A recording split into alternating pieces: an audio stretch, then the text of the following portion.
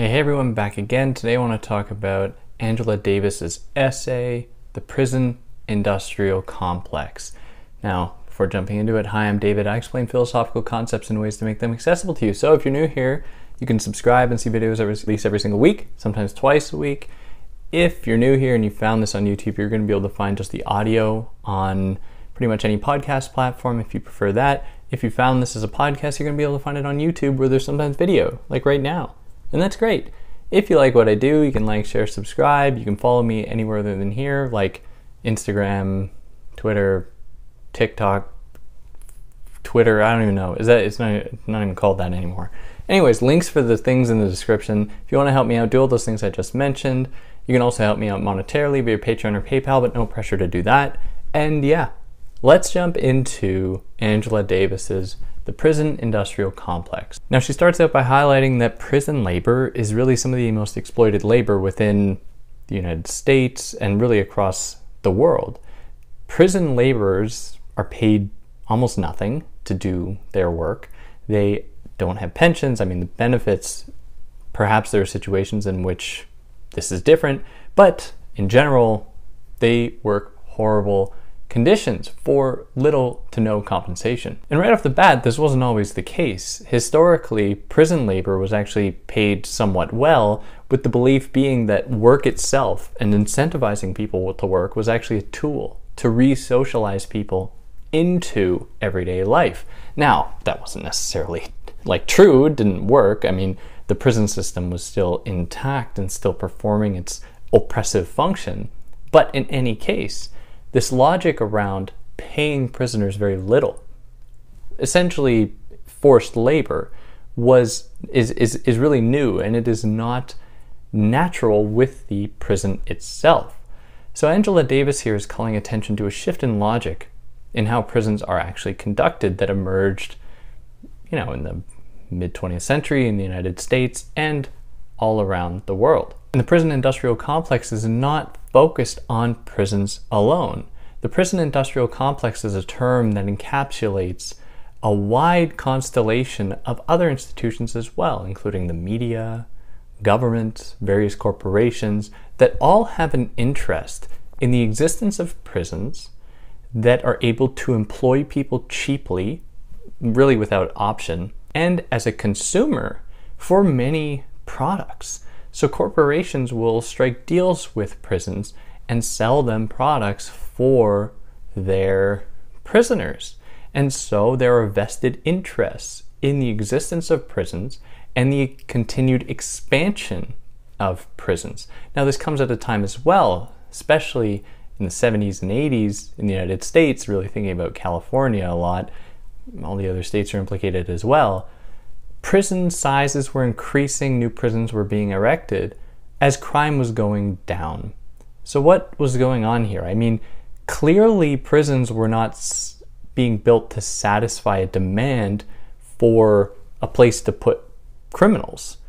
Instead, there must have been something else going on. And the inclusion of these other institutions reveals for Angela Davis that it corresponds to a logical turn, a change in logic around what it means to be a criminal and what that criminal can do, not necessarily in atoning for their sins, apparently, or for having done something wrong, but how they can be productive for those very logics, specifically the logics of capitalist exploitation in the United States and all around the world. So Angela Davis didn't come up with this term, the prison industrial complex, and really she's not credited with being the most vocal person about it. People before Angela Davis was talking about this, like Mike Davis, many other activists in the 90s, activists coming out of the anti-Vietnam protests when people were criticizing what they called the military industrial complex. Many people were talking about the prison industrial complex before Angela Davis came onto the scene, but what she brought to it was really a strong understanding of both the role of capitalism and racism in encouraging the emergence of this logic of the prison industrial complex and how it resonates with these broader systems of the capitalist relations of production and white supremacist racism that continually tries to imprison black people as a source for cheap labor. So it's important to really credit these activists beforehand, especially Mike Davis, in contributing to these discussions, really bringing this discussion to the forefront. So I mentioned of all the institutions that the media is involved, and the media serves many functions in normalizing prisons, in that they constantly air content about crime. That is, they follow the basic moniker, if it bleeds, it leads. And what that does is it convinces people that crime is running rampant, and that therefore government institutions, the government itself, and private enterprises are justified in creating more prisons to deal with the onslaught of crime within the United States and elsewhere. And not to mention, of course, that there are various shows that aren't the news, like Law and Order, Criminal Minds, you name it, that normalize the idea that there are good people and bad people. The good people belong to the institutional side of government, of the justice system, and then bad people are the ones who the people working in the institution are trying to catch. And these shows never actually really unpack any kind of nuance here. Instead, they sell people the idea that there are bad people and good people. And we know, of course, what happens to bad people. It's how every single one of these episodes concludes. Are they going to end up in jail? And we just treat that as being a totally normal progression of dealing with someone who has broken an established rule, when that is far from the only way to deal with someone who has broken a rule. Not to mention, these shows never actually provide people the broader historical and social understanding to really grapple with the phenomenon of crime itself, how it is highly contextual, how there are other social factors that contribute to people committing crime. Not to mention as well the seeming rise or obsession with crime podcasts, obsession with hearing about criminals getting caught, hearing about criminals evading arrest, and how that really fascinates us and compels us to follow such cases and to really strive for justice and to contribute to a culture of fear that sees anyone as being a potential criminal. See something, say something, as certain crime podcasts really love to communicate. But if the person who is seeing happens to be racist, then any person of color might be someone worth calling the police on. And so we see here that crime is by no means just a neutral reflection of having committed a wrong in the world. It very much goes down racial, social lines in order to contribute to a norm, in order to uphold various hierarchies that have been established. So there are many connections to be drawn between the prison industrial complex and the military industrial complex. So many people have written on the military industrial complex, like Noam Chomsky, for example, and people who have really called attention to how the military industrial complex has become bedfellows with the prison industrial complex. And this is put on full display when we see the type of tactical gear that police officers are able to use against people protesting in the streets, for example, like military-grade machinery and equipment to stop public unrest, to maintain normalcy, quote-unquote normalcy, through force, with the help of a military-industrial complex that is making tons of money off of the production of these weapons, of these new technologies that are sold to police, to prisons, to maintain control, to maintain order. And so there's an entire private enterprise in just producing armaments for the military and for prisons and police. It is big business to put people and lock people away, and hence why there has been an increase in the number of private prisons in the US and elsewhere, because people are making a profit off of this thing called crime, when justice is supposed to be neutral. It, in fact, there are many different interests wrapped up in it, mostly monetary interests. Now, even though there are these private economic interests, governments just throw money into prisons as well. And every single dollar that is spent in these prisons is taken away from another social policy, from another social institution. They could actually go to helping people, like putting more money into schools, and paying teachers, and paying doctors and nurses, and putting money into hospitals, and putting money into after-school programs. You know, you have it in public transport.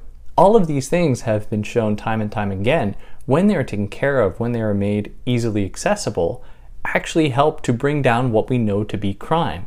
Now, if I frame it this way, as ending crime is really what we are pursuing, then I am falling somewhat into the trap that crime is a thing that just exists out there, as though it's something we can just neutrally observe and that's it. Of course, it is always contextual, but even within that narrative, in the way that crime is depicted today, really popularly, these other institutions, these social ones, would help, at least if money was put into them, to reduce crime. But the fact that money is not being directed in those ways, and instead being put into spending more money on police, spending more money on prisons, demonstrates that perhaps the concern has less to do with actually minimizing crime and more to do with getting rich.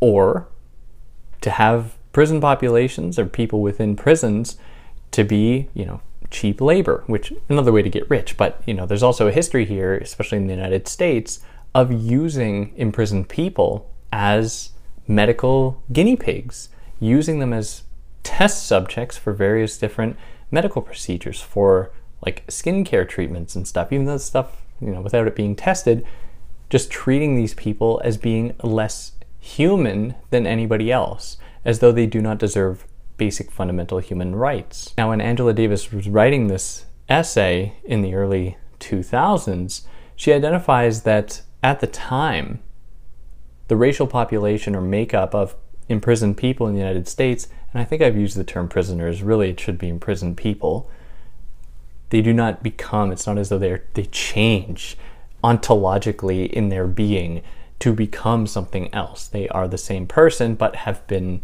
imprisoned. It's really how they should be spoken about.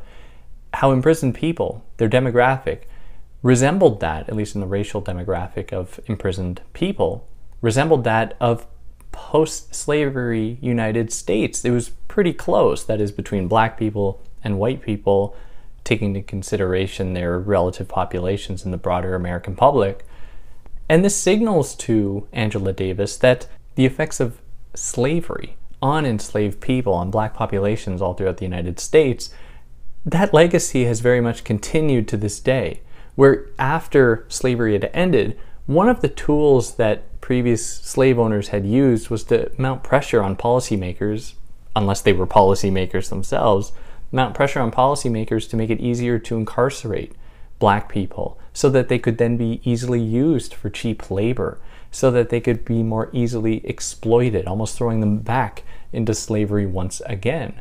And the fact that we were seeing this makeup, this demographic makeup, be somewhat similar reveals that things haven't changed all that much. Like, yeah, sure, things have gotten better, but we are far from actually remedying the evils of the past in terms of slavery and racial oppression in the United States and elsewhere. So what to do in the face of this? Well, really the big aim is not just to oppose prisons. Really, we must oppose the entire logic of capitalist exploitation, of racial exploitation, and the logic of imprisonment and the belief in criminality itself as being a thing out there. All of these things need to be opposed in order to undo these harms that are being continually inflicted and perpetuated by institutions like the prison system. Now, this is a big hope. Like, this is the end goal. Ideally, we arrive there. But Angela Davis is also like, we also just have to make sure that people are not being abused in prison right now. Think about maximum security prisons or people being sent to, a 4x8 cell and they have to just sit there for 23 hours a day. Like, absolutely inhumane conditions that nobody should have to live through. At the very minimum, like, the immediate thing to address would be that. And of course, making sure that people have ample food, that they're actually able to access services, education in these institutions. They're not just at the whims of the system. They are not just going to be exploited by that system. And yeah, That's Angela Davis's The Prison Industrial Complex. If there's anything I excluded or got wrong, I'd love to hear about it. If you like what I did, you can like, share, subscribe. Follow me on any of the other platforms if you want. If you want to reach out, send me a message on any of the platforms if you have any questions. And yeah, let me know what you think. Like, does Angela Davis take this far enough? Is there anything that she doesn't focus on that she should have? I'd really love to hear what you have to say. And yeah, on that note, take care.